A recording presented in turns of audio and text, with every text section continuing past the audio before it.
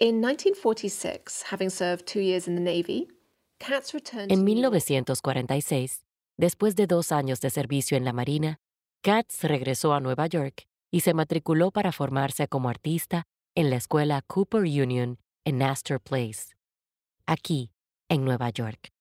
Fue una etapa de su vida en la que siempre llevaba a mano un cuaderno de espiral para sus bocetos y dibujaba todo el día.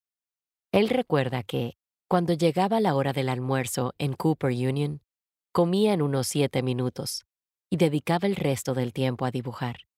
A Katz le entusiasmaba estudiar a la gente en su vida cotidiana y encontró un tema interminablemente fascinante en su trayecto diario de Queens al centro de Manhattan.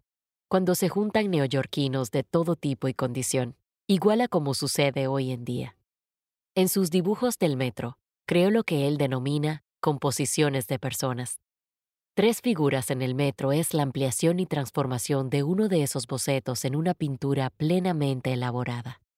Cualquier neoyorquino actual reconocerá la disposición en forma de L de los asientos de los vagones y la franja de anuncios sobre las cabezas de los pasajeros. También reconocerá la idea del aislamiento dentro de un grupo temporal en estas figuras sumidas en su lectura o rendidas por el cansancio. Aquí, Katz transfigura su tema cotidiano en una composición de tonos propios de joyas y formas geométricas, de modo que lo rutinario y lo conocido adquieren esta nueva y vívida belleza.